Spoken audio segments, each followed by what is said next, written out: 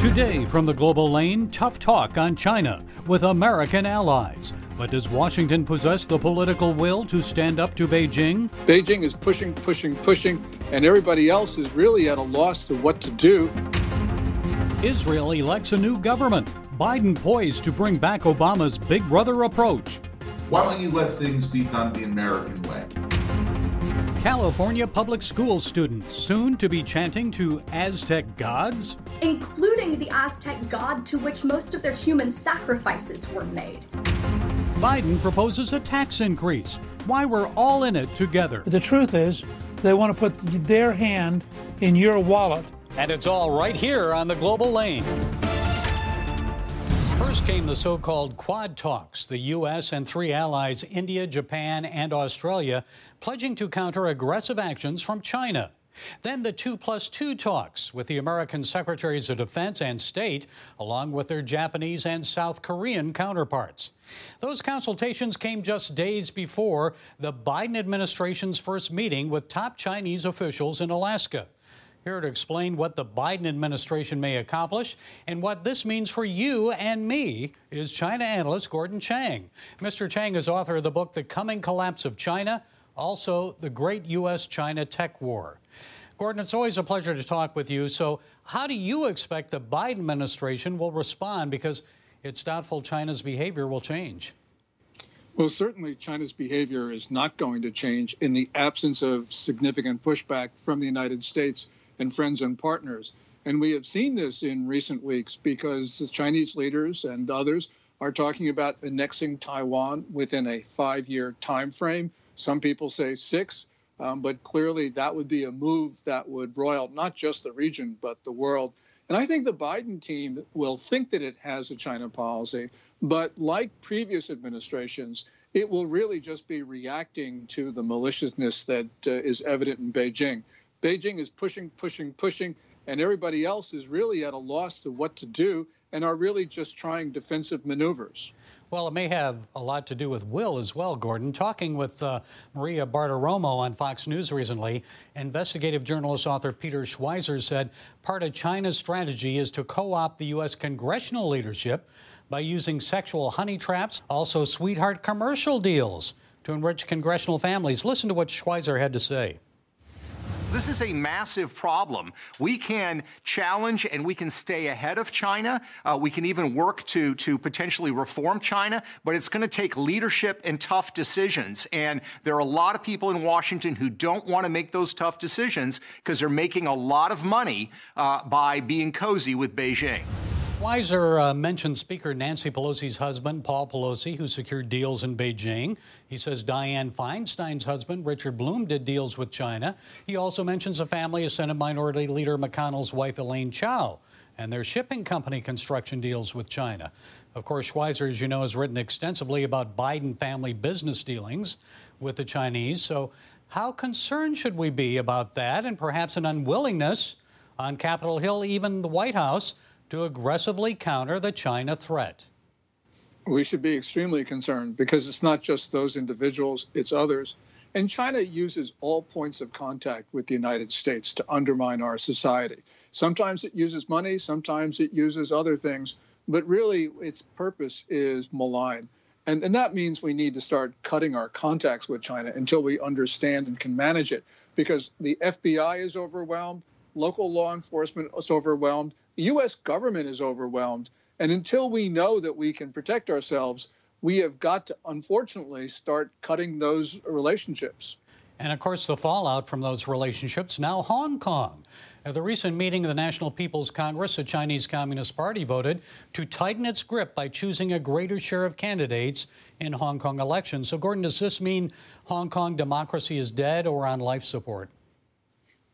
Well, it certainly is dead because China would take the Legislative Council, increase the number of seats from 70 to 90, and it would be appointing those additional 20 seats. Same dynamic for the election committee, big increase there of 300 people off of 1,200. So really what's going on here is Beijing deciding that it is going to choose who sits in these legislative bodies. And that means there's really no democracy left. Really what's going to happen are the people of Hong Kong are going to have to take to the streets again and push their government out of the way. And by the way, they do need help from the Biden administration. They need help from Britain. They need help from everybody else at this point. And it's in our interest to supply it. Seems like it was a big mistake handing it over to China back in 1997 when Britain did that. What do you think? Well, certainly, because China never honors its promises. It promised 50 years of high degree of autonomy under the one country, two systems formula. That was the 1984 joint declaration. And China has just abrogated it. So Britain now says China's not in compliance. We've known that for quite some time. But what we got to see are countries actually doing something about this. And we have an interest, because if Xi Jinping, the Chinese ruler, believes that he can get away with what he's doing in Hong Kong without cost, he's going to be moving on everybody else. So that's why it's important for us to make him pay that cost, make sure that he doesn't feel secure in Hong Kong, because that way we have at least a chance of defending not only our friends and allies, but also ourselves. And finally, Gordon, China's economy appears to be bouncing back following 2020 setbacks because of the Wuhan virus. Production's up. The economy's forecast to grow about 7.8% this year. You wrote the book, The Coming Collapse of China, so that doesn't sound like collapse to me, or is this more Chinese Communist Party deception? Well, at the moment, the Chinese Communist Party is not collapsing. But clearly, the Chinese economy is not growing as fast, if it's growing at all. They claimed 2.3% GDP growth last year. That's, I think, a mirage. And ultimately, China's not going to recover until it has safe and effective vaccines. It doesn't. We've got 3 of them, which means that we're going to have very robust growth this year and following years. And China, although it had a head start in developing vaccines, really is very far behind in this. So there's a good story here. Okay, Gordon Chang. People can follow you on Twitter. Your handle is Gordon G. Chang. As always, we appreciate you taking the time to share your time and insights. Oh, well, thank you so much, Gary. A new government in Israel, the 4th one in 2 years. What would it mean for the Middle East and the United States if another conservative government takes the majority there? And how would Joe Biden respond? We already have a few clues about a shift in U.S.-Israel policy. Well, joining us to provide some insights is Greg Roman. Mr. Roman is director of the Middle East Forum. Greg, it's good to see you again. So regardless of which party forms a government in Israel, it looks like the Biden administration policy toward Israel is already becoming Obama redux. Please explain, what do you see happening? Sure. So there was 3 stages of the Obama administration's policy towards Israel that you can already see replicated in the first 50-some days of the Biden administration. First, it was the U.S. Adopting what I call the Big Brother approach. Israel, you're wronging the Palestinians. The actions you've taken under the former administration, in this case Trump, in Obama's case it was Bush, is not consequential or advantageous to Middle East peace. Why don't you let things be done the American way? And Biden has done this. He's already told the Israelis that they have to reallow the financing of the Palestinians. They have to be able to allow international organizations to provide cover for Palestinian incitement. And they've already gone so far as to freeze some of the major advantages that Israel's new allies in the United Arab Emirates, Sudan, Morocco, and other Sunni Arab countries obtained as a result of the Abraham Accords. The next step is then distance. But instead of having the Israelis rewarded because they try to cooperate with the administration, the Israelis are pushed away. And in this case, who knows what Biden will do, but it will consequentially be negative towards Israel. Greg, why do you think a closer relationship with the Palestinian Authority may be the wrong course of action at this point? Well, right now, we have a repeat of what happened in 2006. The Palestinians have announced their intentions to have some sort of election. This is like the 10th time that they've announced it in the last 15 years. So we don't even know if it'll come to fruition. But for the totality of the time that the last administration stopped engaging with the Palestinians, they had to start complying and facing the reality that on their own, they're having a net negative towards their ability to provide services towards the Palestinians that they're ostensibly supposed to serve, and stopped with a lot of their incitement that they had been putting forth. Now, when the American administration under President Joe Biden gets in office in January and says, we're going to pay you for all of the fines in which you had to be able to suffer beforehand under the Taylor Force Act.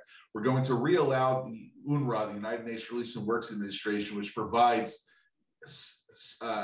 countless amounts of money towards ostensibly Palestine refugees, which actually, according to the definition under international conventions, are not refugees. And last, there's no more punitive or accountability that is asked by the United States of those who receive money from it. It's a blank check for incitement, for violence, and for corrupt behavior, which will go even forward. And if there is a Palestinian election, it's very likely that Hamas will carry the day, and that it'll effectively be the United States underwriting a terror administration rather than and I'm not saying it's any better off, but a terror-ran administration rather than just a kleptocratic one like we have right now under Mahmoud Abbas. The Trump administration worked tirelessly to bring about peace between Israel and some of its Arab neighbors, the Abraham Accords. That was a huge achievement in the Middle East, yet the former president isn't given much credit for that. So what do you see happening with the Accords? Will they stick? Might others join in? I think that one of the lessons that the Arab countries that have engaged with Israel and now exist in a post-Trump Middle East are realizing that the benefits they get from it are greater than any potential negative that may come out as a result of it. So this is one of the legacies of Donald Trump that will survive a Biden administration. However, some of the countries which were reluctant to engage with Israel, for instance, Saudi Arabia, maybe Kuwait, even some other North African countries which were on the precipice of engaging with their own treaties, I think will find themselves maybe going back a little bit because Biden is offering a cold shoulder to that idea. Of course, the big challenge is Iran. We've seen the Biden administration retaliate for rocket attacks against our troops in northern Iraq.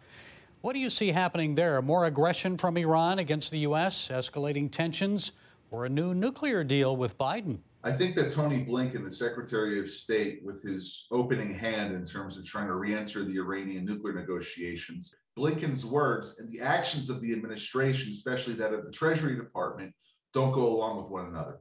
We just had a few days ago $3 billion being released by the U.S. in some of its facets with a sanctions waiver to the Iranian government. And now we have $6 billion, which is being considered by the South Korean government to be released to Iran again. Now, it may not be the United States giving these concessions directly, but America's allies or acting as America's surrogates may do that as sort of an indirect offer to Iran to reapproach the table. But I'll tell you this, if Iran keeps up malevolent, malign, and violent behavior towards America's forces directly in the Middle East, like with what happened in northern Iraq through its surrogates and its Shia militias that it sponsors, or tries to continue and up the action in Yemen and other places where they have different surrogate forces, Biden will be forced to respond.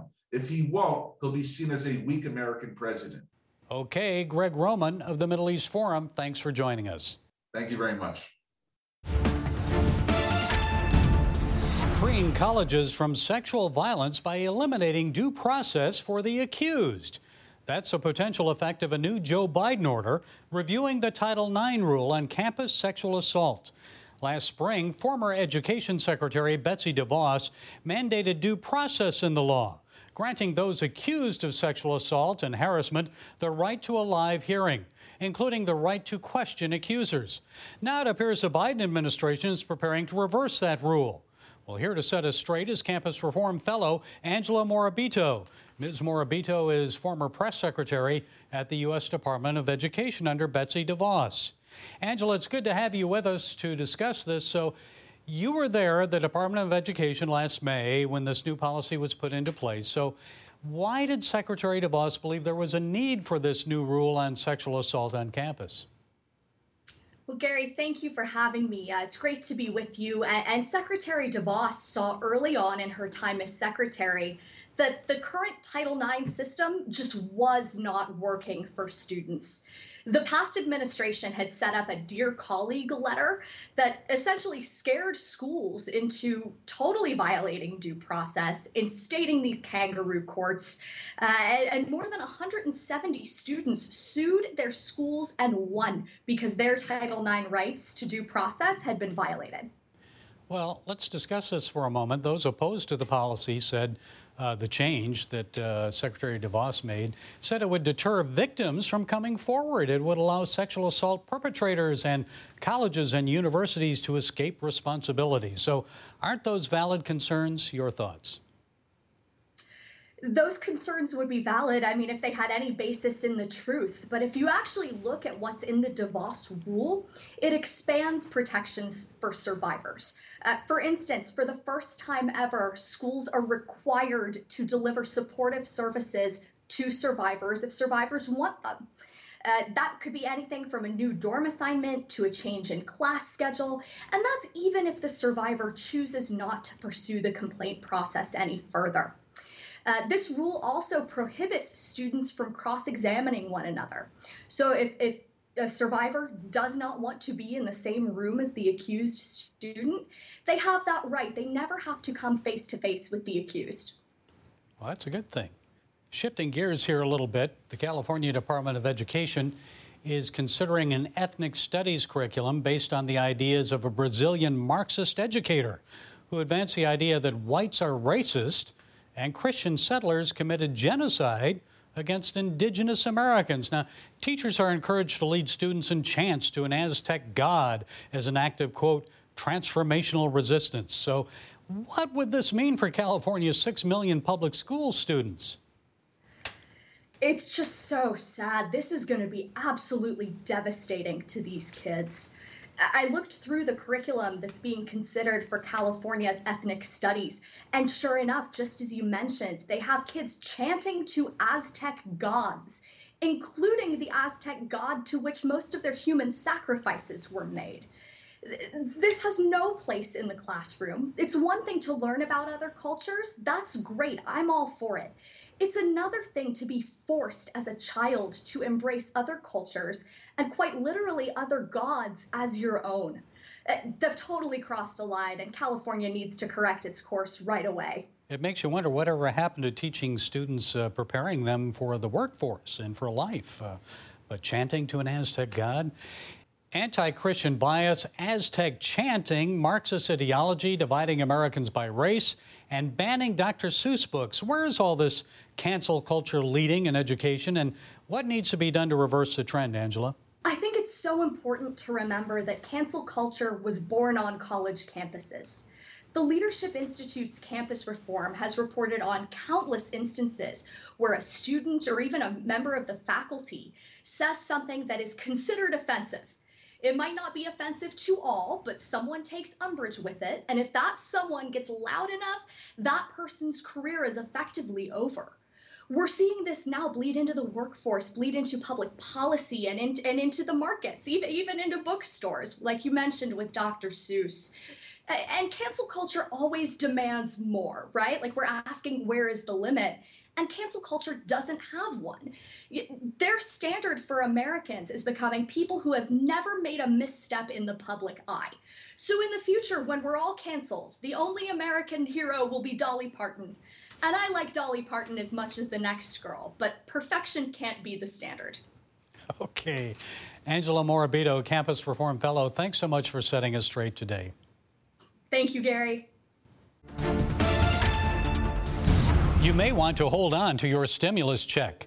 Just as millions of Americans begin to receive stimulus money in their bank accounts and mailboxes, comes word that Joe Biden wants to raise taxes. I guess something has to be done to pay for this out-of-control spending in Washington.